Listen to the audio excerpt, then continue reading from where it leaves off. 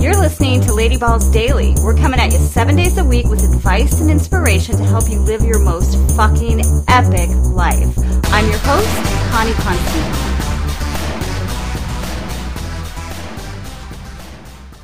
All right, welcome back to Lady Balls Daily. We are joined once again by Justine Malik. She's an LA-based yoga and Pilates teacher and my very favorite core whisperer. Honestly, I've said it before. I will say it again. Welcome back, Justine. Thank you. You are so welcome. So we have had 4 amazing days with you. We're going to wrap it up today with day 5. We've been talking a lot about different aspects of the core, which is like our physical core, our core of power. It's, ties in so much to the holistic body, mind, spirit connection. Kind of, I feel like it's just kind of the center of the wheel, which I guess it kind of is, because it is the center. Yeah.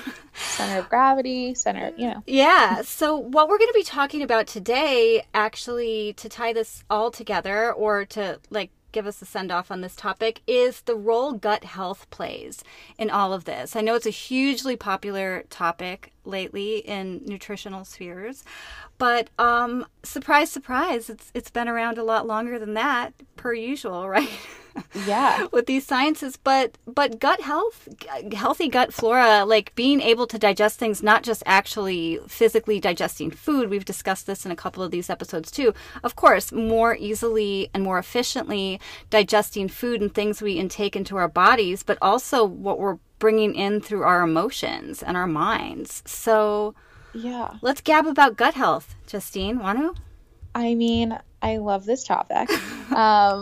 One of the first things, though, that comes to mind is, again, weaving in a bit of Ayurveda. And please do. This idea that when things are moving well and when there's a sense of flow, then that feels good, right? And if things aren't moving well and there's a sense of stuckness or stagnation, then we're going to have problems, because stagnation is the breeding ground for disease. And so a lot of what we're doing through eating mindfully and moving mindfully is creating an environment where flow can exist. Flow is not something that we can just, like a flow state is not something that we can just drop into because we want to.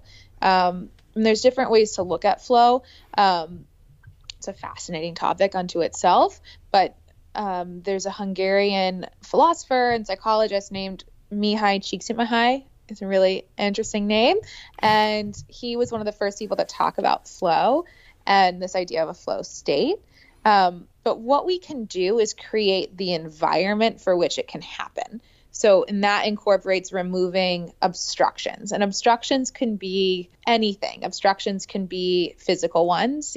Someone might have a physical injury. They can be non-physical. It can be a trauma, or the list goes on. And there's different ways to deal with the different obstructions, right? Some people choose to try to go head on straight into them, but there are other ways to deal with them. So if we were to think of a river flowing and there's, a blockage or a dam in the river, we don't have to go straight through it. We can widen the river and go around it, And right. So in the body, we're kind of doing what we can to create ease, whatever that means. For some people, that will mean continuing to do certain exercises and building strength, and it feels quite linear. For some people, that's the appropriate pathway. For others, if they're having a hard time accessing the muscles in their core, for example, of their abdominals, maybe they need to go to their hamstrings and learn how to stabilize their pelvis. And right. fire up their hamstrings, fire up their glutes, and feel I know where my pelvis is. And then all of a sudden, after they feel where their pelvis is, then it's when I lift my head and chest up, my pelvis isn't flopping around anymore. I'm able to keep it nice and stable because I know where my pelvis is and I know how to stabilize it. So when we talk about the gut, right, if there's blockages within, and sometimes they are sometimes it's food, right? We're not eating well and we're creating issues, and we got to look at what we're eating. But sometimes non-physical issues are going to create blockages that will manifest in the gut. That could be emotional or that could be physical. And so I had a student who I don't actually even remember what happened, but for years, she didn't want to do anything involving her stomach because there was just too much there for her emotionally. And it was only when she slowly, like really small ranges of motion, really tiny, like baby steps, started working in a Pilates context to turn on those pathways neurologically, did she feel safe enough for that conversation to be reopened within herself. And it's ongoing. I mean, she's still working on it, and her digestion is still a little slow, but it's different. It's definitely changing. Right. But this was an external thing that happened to her. It wasn't a food related thing that caused this. Exactly. And I think that's important to note, because I think the focus now, and as it should be, we're going to talk about food too. But it can be other aspects and not just what we're eating. So I think it's important for people to look at that as well. When it comes to food, though, and we're not going to go, we don't have a lot of time. We can't go super deep. I mean, I would love to, because I could just keep talking about this forever. Exactly. But in general, and here's the deal with that too, and I think you'll probably agree with me, I'm guessing, that there's not a one size fits all nutritional program, right? It's not like, oh, well, you should be paleo, or you should be vegan, or you should eat nothing but fruit, or you should never eat fruit, or, I could go on forever with all the different diets. I mean, but I do feel like that there is probably a set of guidelines that most people can follow as far as just eating real food is going to be a good first step if you're looking at gut health from a standpoint of what you're going to do of what you're putting in your body. A lot of it, I think, circles back to this idea of listening and tuning in. So eat when you're hungry and stop when you're not. Right. Or hunger is a really good sign of gut health. If you wake up hungry, that's a good thing. If you're not waking up hungry, generally something's not digesting properly. So interesting, right? And that's an Ayurvedic concept. So, and I think that can be translated into other aspects of our life. It's like, if someone's daily, wants to move their body a bit, go for a walk or go to yoga, or some people like to work out really hard and do something more intensive. Great. If people are really sluggish and days go by and they have no interest, they might force themselves to do it, but they can tell that they don't really want to move much. Usually something hasn't been digested, and that could be food that's not sitting well, and they feel super, bound up, or just super lethargic, or just bloated, or all of these things, right? Who wants to go work out when they feel that way? Do you know what I mean? So no, I do. Yeah, I feel these are indicators that our body is telling us how we're doing. So it's are you paying attention to what your body's telling you, and also do you know what the signs are and how to look for them? And so I think personally that yes, you're right. There's not one thing that is all advice diet plan that this is for everyone. Right. But I do think that we can generally speaking say that listen to your body, and it'll tell you what it needs if it's in a state of good health. According to Ayurveda, at least, if you are, let's say, imbalanced, that in Ayurveda works with balancing the different constitutions.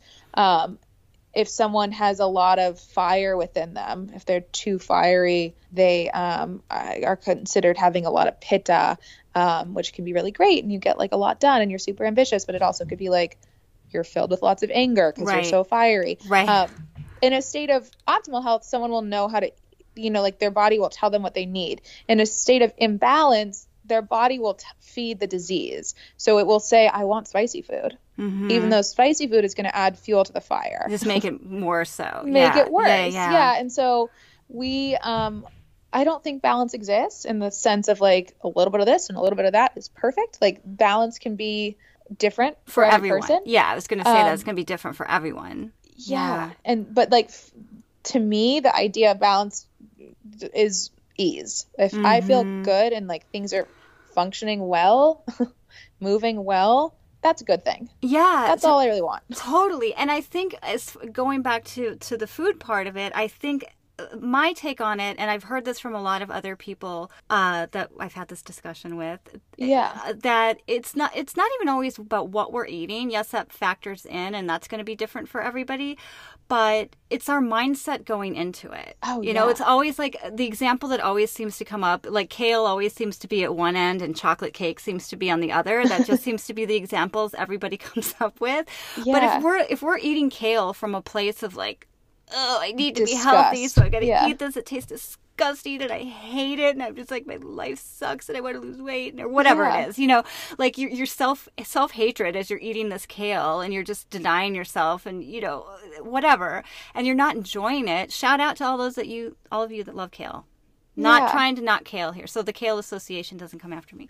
But but then, or if you're eating a piece of chocolate cake, let's say especially at like a celebration with friends, and you're really enjoying it and it tastes amazing, like I feel like your body knows what to do with that more than like the like downer kale that you had. Oh, completely. And I think that speaks to everything, right? If we approach things intentionally, and it's like the French philosophy of joie de vivre, like joy of living, like this is part of life, is to go out to eat and like, or spend time with friends and break bread and like celebrate and have birthday cake, blah blah blah, like not being so rigid with ourselves that there's no room for any of this. And the same is true with movement. If we're approaching our movement practice from a sense of rigidity, that's going to manifest in the body. That doesn't feel easeful. No. And it's kind of the difference between, we talked about this a little bit a couple episodes ago, I think it was, about like the privilege of movement and working out. But I always like, I was a personal trainer for years, and I think the biggest impact that it would have on my clients' health is what did they enjoy. You know, it didn't matter what was supposedly most effective or what the best takes time, exercise. and that takes exploration, and that takes listening to your body to figure out what do I like. Right.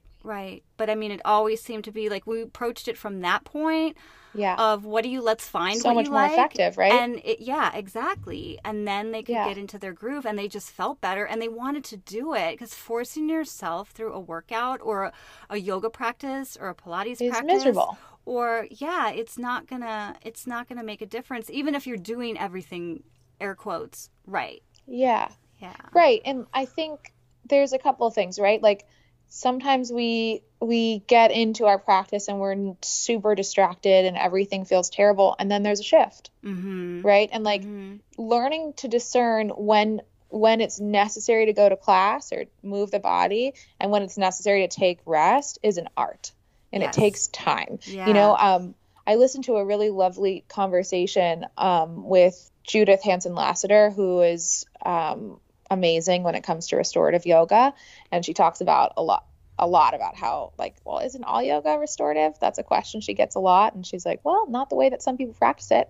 Like power yoga that's super aggressive and like whatever. And what she was saying, in society, it's like if you're at work, and she's like giving the context of an office job situation, at least that's how I interpreted it.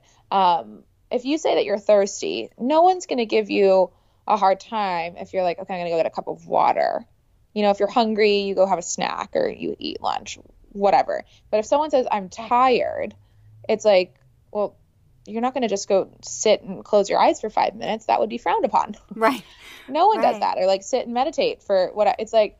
That's not somehow okay according to society, even though the body is communicating. And so when we're numbing those signals, right, the red flag that's saying like, hey, I'm tired, I need to rest a little, and we're like, no, shh, you be quiet.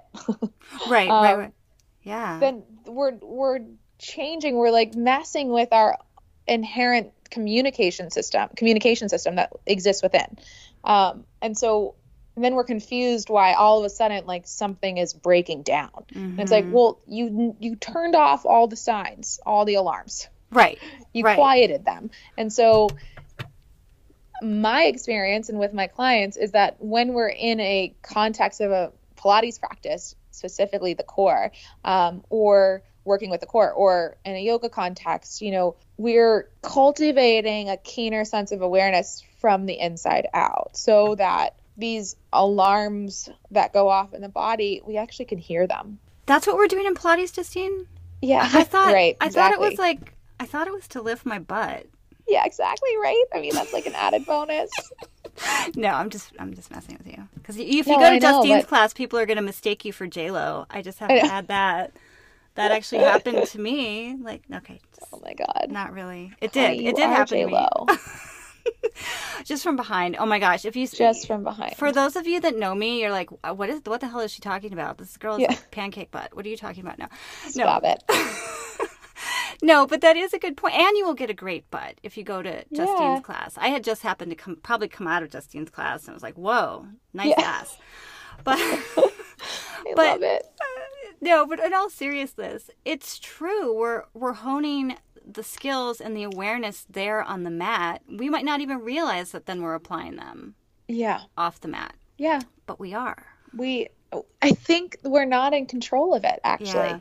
Yeah. That's the magic and genius of it all, that you don't have to tell your body, okay, you can turn the alarms back on. I'm ready to listen. Right. It's just going to happen. Or like, you don't have to tell your body, like, I learned how to rest in Shavasana. You can start sleeping better. Right. You can talk to yourself that way, but you're not in control. We don't get to choose, when like something's driving you crazy, or like when, I feel like it's like quantum physics, the thing that you want to happen so badly. You're like, I want him to text me back. I want him to text me back. I want him to text me back. And then it's like, I'm just going to let it go. It's not going to happen. And then like, you don't actually let it go. But then days later, you actually are like, okay, whoa, I feel lighter. And then he texts you. Right. And you're like, wait, I finally fully actually let it go. And then and it's like, that's how energy works. Yeah. Let go of the thing you're obsessing over, and sometimes it'll happen. Sometimes, not always. But it's interesting, right? That the things that we hold on to and bind ourselves to are sometimes the things that we actually need to relinquish a bit so that there can be this ease. The ease and to let go of it. I was talking about this recently, about this in regards of having more faith and less fear. And I find when I can get into, I kind of almost use it as a mantra when I start to spiral of like, oh my God, I go to worst case scenario. Like Keith is my husband, for those of you that don't know. Yeah. He actually, that's what he started calling me not long after we started dating. Oh my God, I love it. One of his cute little nicknames for me was worst case scenario. And I've got, fun fact, I love it. I know, isn't that too much? I've gotten a lot better, but still, like, I find myself going to that place and I just think more faith, less fear, more faith, less fear. And it doesn't necessarily mean just like blind faith of like, oh, everything's going to be perfect to work out just how I want it to.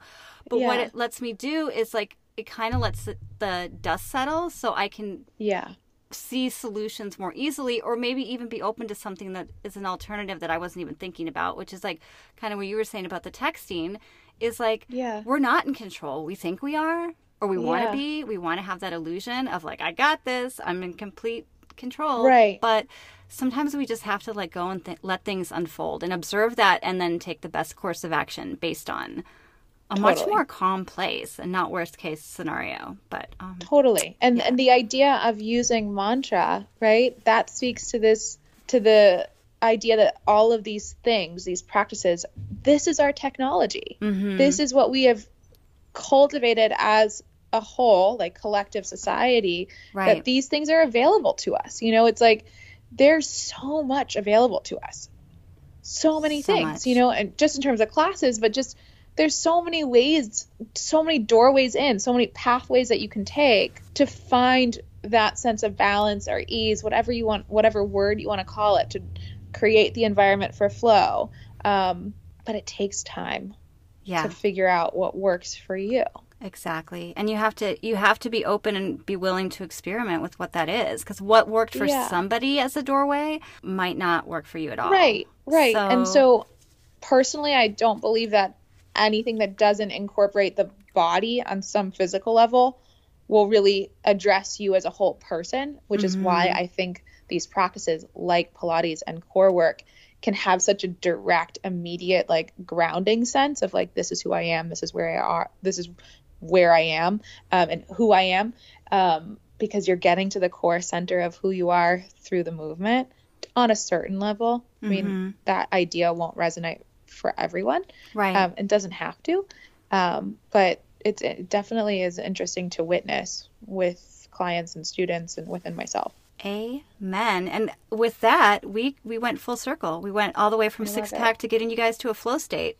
Yeah, there we go. And 5 short episodes. That's all you need. So you're welcome. And we solved it. Oof. All right. So we did that. Everybody else can stop worrying about it. No, just kidding. But I do hope that this has sparked at least an interest to dive deeper into what it's going to be for you, because getting into that mythical flow state, and I'll be honest, when I started on my journey, I thought it was that, like, oh, I just need, what is the mantra? How many times do I need to say it? Like, what is the exact breath count again that is going to lead me there? And yes, all those things are important. But it's not just one thing. There's so many different things. And I'm glad that we explored this through the core and then like actually ended up with gut health, because that is going to be, when we're digesting everything better, we're living just so much more in that flow state in life. So. One of my favorite yoga sutras, and I need to look up what the number is or whatever, but essentially the translation is knowledge is bondage.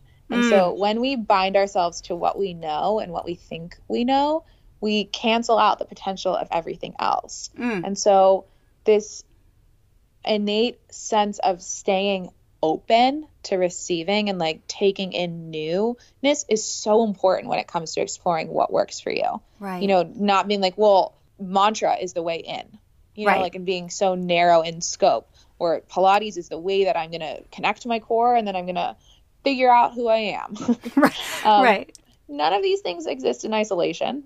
And so, yeah, it's a continual, forever process. Yeah, for sure. And I feel like they're all intertwined. And I mean, the bottom line is we stop learning anything and we stop growing. Yeah. I mean, I really think that's when people get old. I mean, and I don't mean chronologically, but when it's like, oh, you know, I'm not a youngin' anymore or whatever, when people just like give up and like, oh, I'm old, you know. It's like, no, I don't think anybody ever has to be old. I mean, yes, you're going to physically, young at heart forever. But I think as long as we keep learning and keep challenging ourselves to see things from different perspectives and experience things different physically with our bodies, like, and I love the example you gave when you, well, you didn't even have a back injury. It was like, you just had your back issue of going all the way back to like, okay, breath is my movement right now. So it doesn't have to mean big, giant movements with your body. It can be something as simple as learning a new breath practice. So, all right, Justine. I feel like we opened the door to a lot of stuff. So stay tuned, because I feel like there's going to be future part Bs to a lot of this. Can't wait. In the future. But anything you want to say to wrap up as we're finishing the series? Just thank you. What a treat to spend so much time with you and chat with you. Yeah, thank you. Gosh, this was such a gift. Such a gift. I appreciate it so much. And just once again, JustineMalek.com, also at Justine Malek on Instagram, and you're at Wanderlust Hollywood here in Los Angeles. Yes. And I know I'm going to butcher the name, so I'm going to let you Samarasa in Echo Park. Samarasa in Echo Park. So if you want to take, are you still doing privates for Pilates? Yeah. Okay, perfect. Mainly out of the Echo Park studio. Perfect. So that's available as well for those of you that are lucky enough to be here in Los Angeles, where Justine is teaching. So from the bottom of my heart, I have so much gratitude, Justine. Thank you so much for this.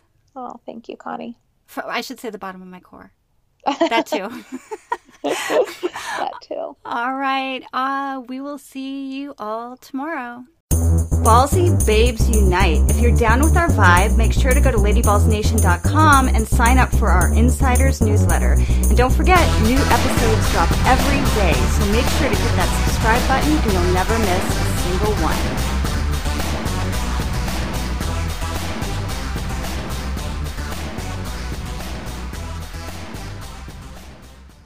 Hey there, Connie here with a quick reminder that if you are loving these interviews with Justine, make sure to head on over to ladyballsdaily.com, where we have 2 longer ones kind of like a little extra bonus there. So you can go to ladyballsdaily.com. You can just search Justine Malik in the search bar at the top, and you're going to find 2 more interviews. One's called Tap Into Your Intuition, and the other one is called Whole Body Awareness. Really, really, really, really good stuff. And I hope you are enjoying this 5-part episode with her on core. All right. See you tomorrow.